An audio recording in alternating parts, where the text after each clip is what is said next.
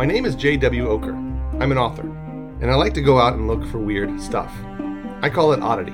For more than a decade, I've sought out oddities of nature, oddities of art, oddities of culture and history. I believe that within a tank or two of gas, at any point in this country, is some seriously cool oddity, and that we all should go check it out. This is Odd Things I've Seen, the podcast.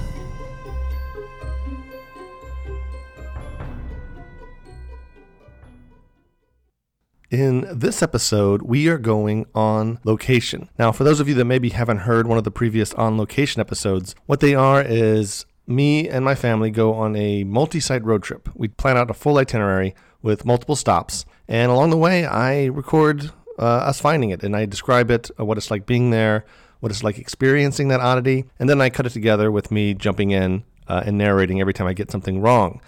For this On Location episode, we are going to Massachusetts, but only part of Massachusetts. We're going to the Springfield area, which is right on the edge of western Massachusetts, close to the Connecticut border to the south. And the oddities we see on this trip are pretty cool, pretty high quality. Honestly, it's not always that way. Sometimes I'm really kind of scraping barrel bottoms when I try to find oddities in areas that I have traversed over and over again. But this one has some really cool stuff. We have a monk's cave. We find a vampire grave. We go to the grave of a science fiction author, and then we end the trip with a venture down a witch's path. We went on this trip about a month ago, and in fact, I wrote about the trip for the Otis Halloween Diary. It's the September 21st entry, if you want to check that out. And that was basically an encapsulation of the day, what we saw, just a short article.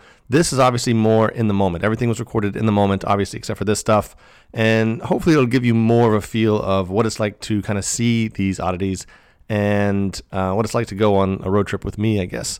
So where this road trip picks up is in a forest in Shrewsbury, Massachusetts. We're traveling on a dirt road trying to find a hole in the ground. All right, we're looking for Mount Mineral Road right there. So what we're trying to find is Monk's Cave. So it looks like a hole in the ground. And it's a dirt road, so be careful. There's supposed to be a rise. I don't know what side of the road it is, but there's a rise up to a certain point, and then you can see the hole. But it's viewable from the road. I just don't know if we need less foliage to see it. Yeah, and it's not the topography yet either. It needs to be like a hill coming up from the road. On the left? I'm not sure what side, honestly. I checked my GPS coordinates, but it was just this road. That's what the coordinates took me to. But it's definitely on this road. And what's the history on this place? So they call it Monk's Cave, but it's one of those stone chambers that's all over New England, like the Upton Stone Chamber. Remember that? Like the one in Philadelphia? No, that was an actual monk's cave where a monk lived in. Yeah. But I think the stone chambers in New England, they just sometimes just call them monk's caves. Okay, that looks like a driveway, so I guess go that way. Yeah, you're right. Yeah, so they call them monk's caves, but I don't know. That's just one of the names. It's getting bad. Yeah, it's a little bad. No, it's a fake cave. It's like not a natural cave. But keep your eyes open, okay? Because it's supposed to be any... Oh, like a hill like that? Kind of. And there's like a hole in it? Yeah, it's a pretty, with like, framed by stone, by a tree. I think I'm going to pay more attention to the road. Yeah, I didn't realize the road was this bad. Oh, can't go any further. Huh.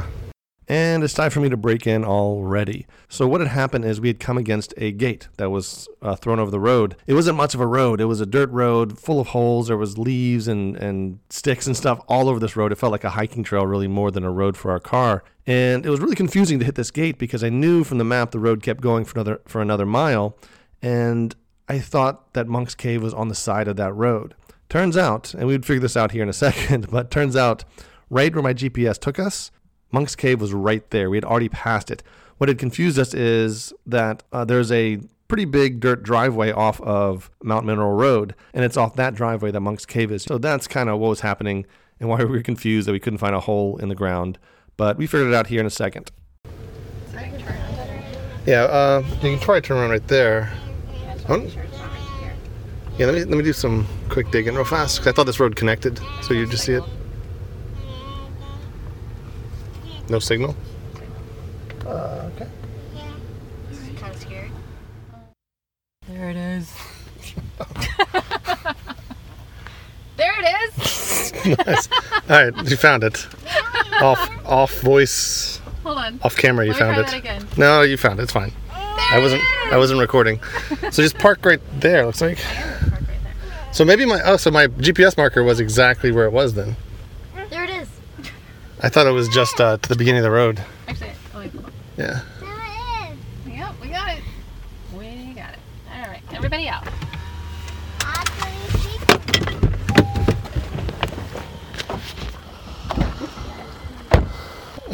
I kind of still don't see it. Where'd it go? Here it is. So it's up on a little rise at the base of a tree. There's this hole in the ground surrounded by stones. That's awesome, Dad. Look at that. Do you remember the last time we went to? The Upton Stone Chamber? Oh yeah. It's like a- That thing we went into. Yeah, like it was like a beehive-shaped hole.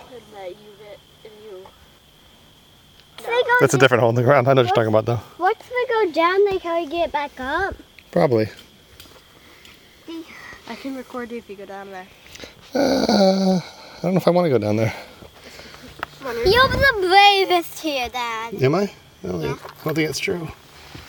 We should go down there, Dad. It's easy. I'll definitely go down there, but I want to let Mom take pictures first. Okay, so the hole is small. It's about the size of, I wish I knew size. It's about a 3 foot by 3 foot hole. It's underneath a tree and goes right down probably another 5-6 feet. And it's completely lined with rocks. I'm probably gonna have to go in, I think. All right, I'm gonna try to, hey, Lindsay, I'm gonna try to go in. Yeah, not of me getting in though, because that's awful. Right. Like I said, it's a really small hole. Ugh.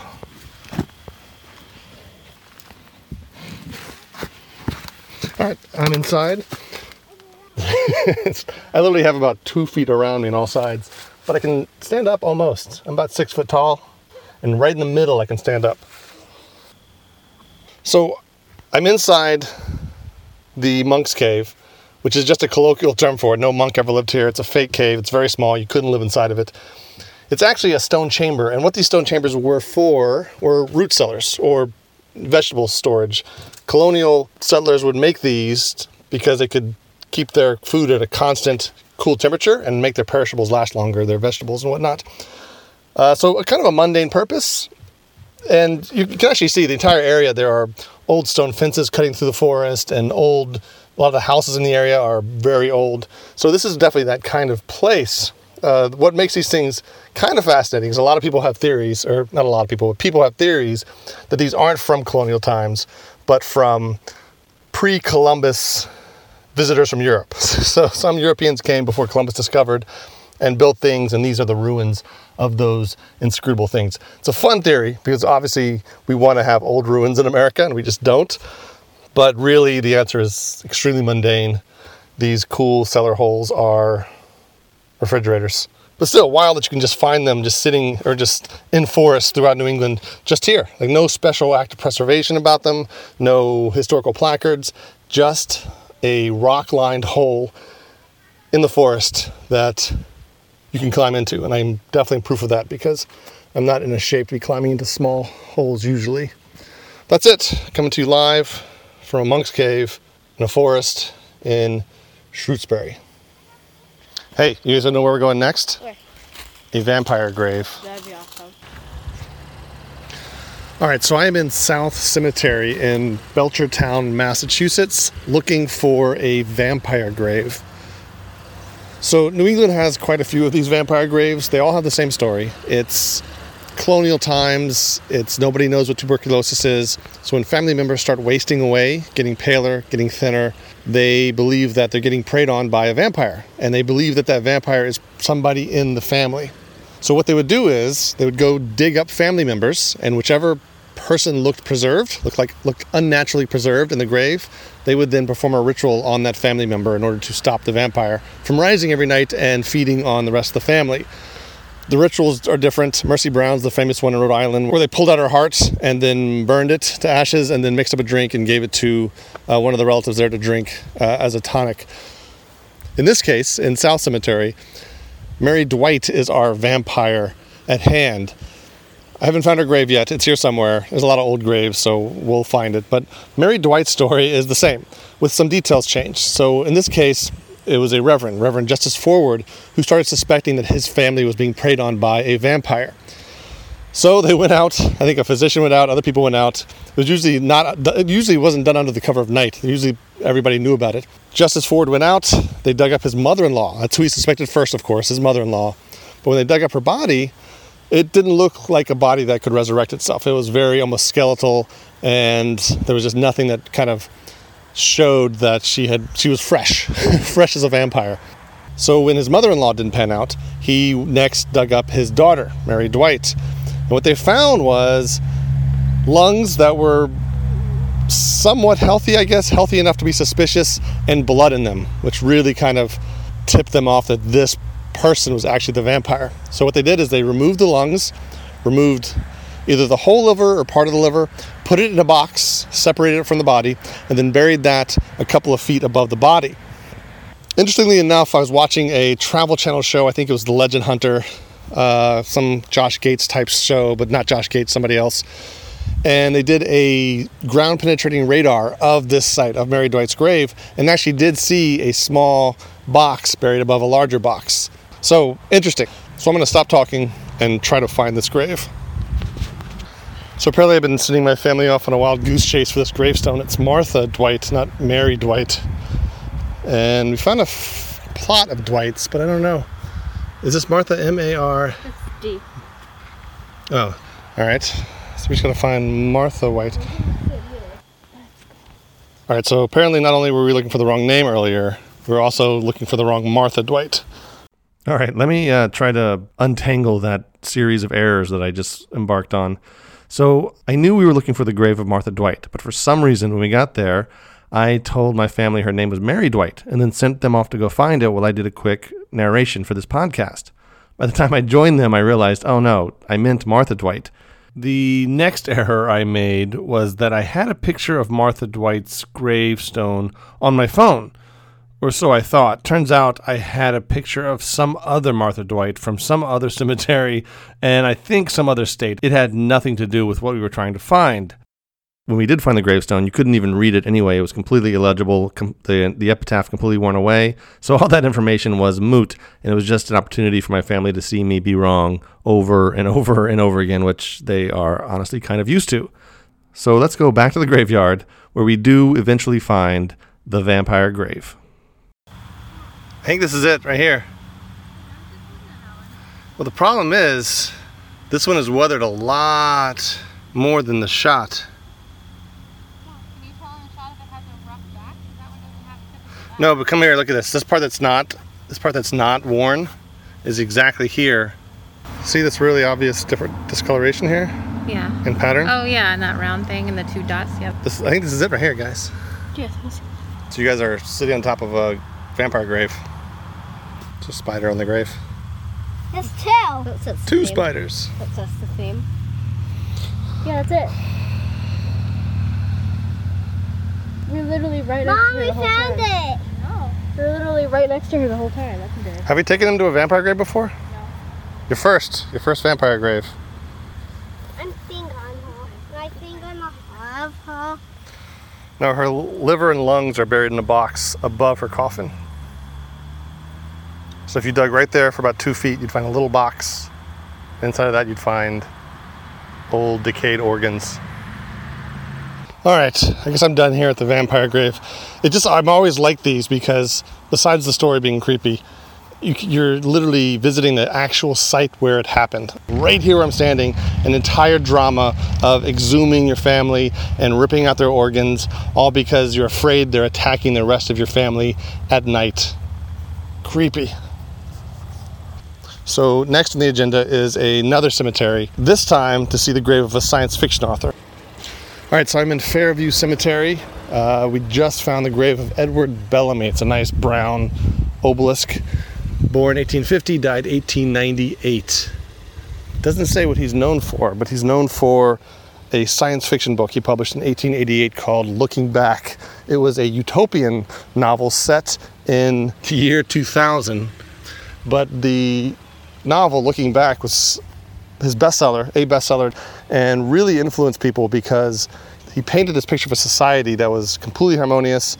There's no such thing as private property. All services were nationalized, and people liked the idea. So there was entire societies and groups formed around trying to bring the utopia he painted in the science fiction novel to pass. And now, of course, he's passed. So I don't know why I wanted to visit his grave. I haven't not read the novel at all. I just like visiting science fiction authors' graves for some reason. There's something, I don't know, something weird about people who make their lives in the future dying and becoming old history. So I neglected to mention that Fairview Cemetery is in Chicopee, Massachusetts. Also in Chicopee is Edward Bellamy's house. It's on Church Street, and it's not a private house anymore. It's owned by an organization, and I'm not sure what they do with it. I've seen it before. I've seen it from the outside, but I haven't been inside. I don't know if it's kind of dedicated to Bellamy or if it's just owned by the organization or what. Maybe one day I'll find out. If I ever do read his book, then I would probably have the motivation to do that. But I've seen his grave, so, I've gone that far. All right, now let me send you back to the road trip where we are on the way to Springfield to see Witch's Path, probably my favorite site on this trip, which sounds strange for a trip with a vampire's grave, but I've seen tons of vampires' graves, so I've never seen a Witch's Path, and it's a pretty interesting story and a pretty interesting place. Turn left onto Witch Path, then you'll arrive at your destination. White Church Historic District. Turn down here. Trying to, but there's the cars. And there's a red light. So. Alright, a little bit more. Oh, geez, it's literally a path. Can you go there? That's like a path, right? Go there? That's the cemetery. We definitely want to go there. So I think that's I think those are all Witch Path addresses. That's it.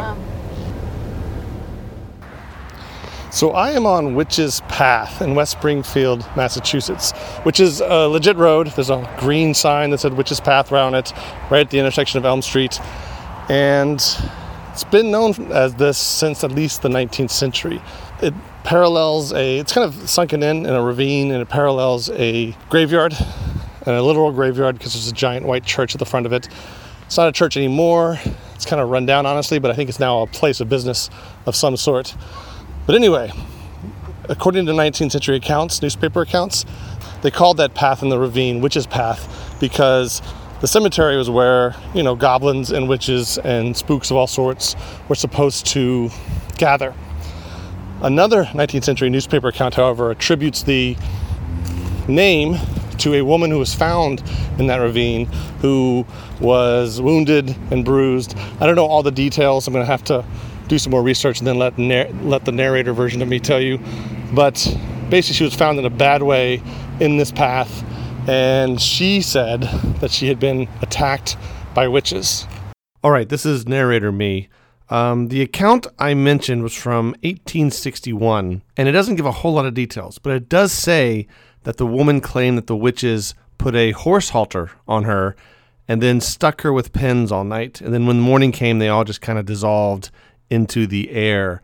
So, one woman's torture is another person's not torture. So, of course, you call that spot Witch's Path. And that's the story. It's a really cool place. I mean, I'm here a little early for there to be foliage, but this is like old white church, peeling paint, old graveyard, residential street called Witch's Path. It's kind of all you want in a stop on a creepy road trip.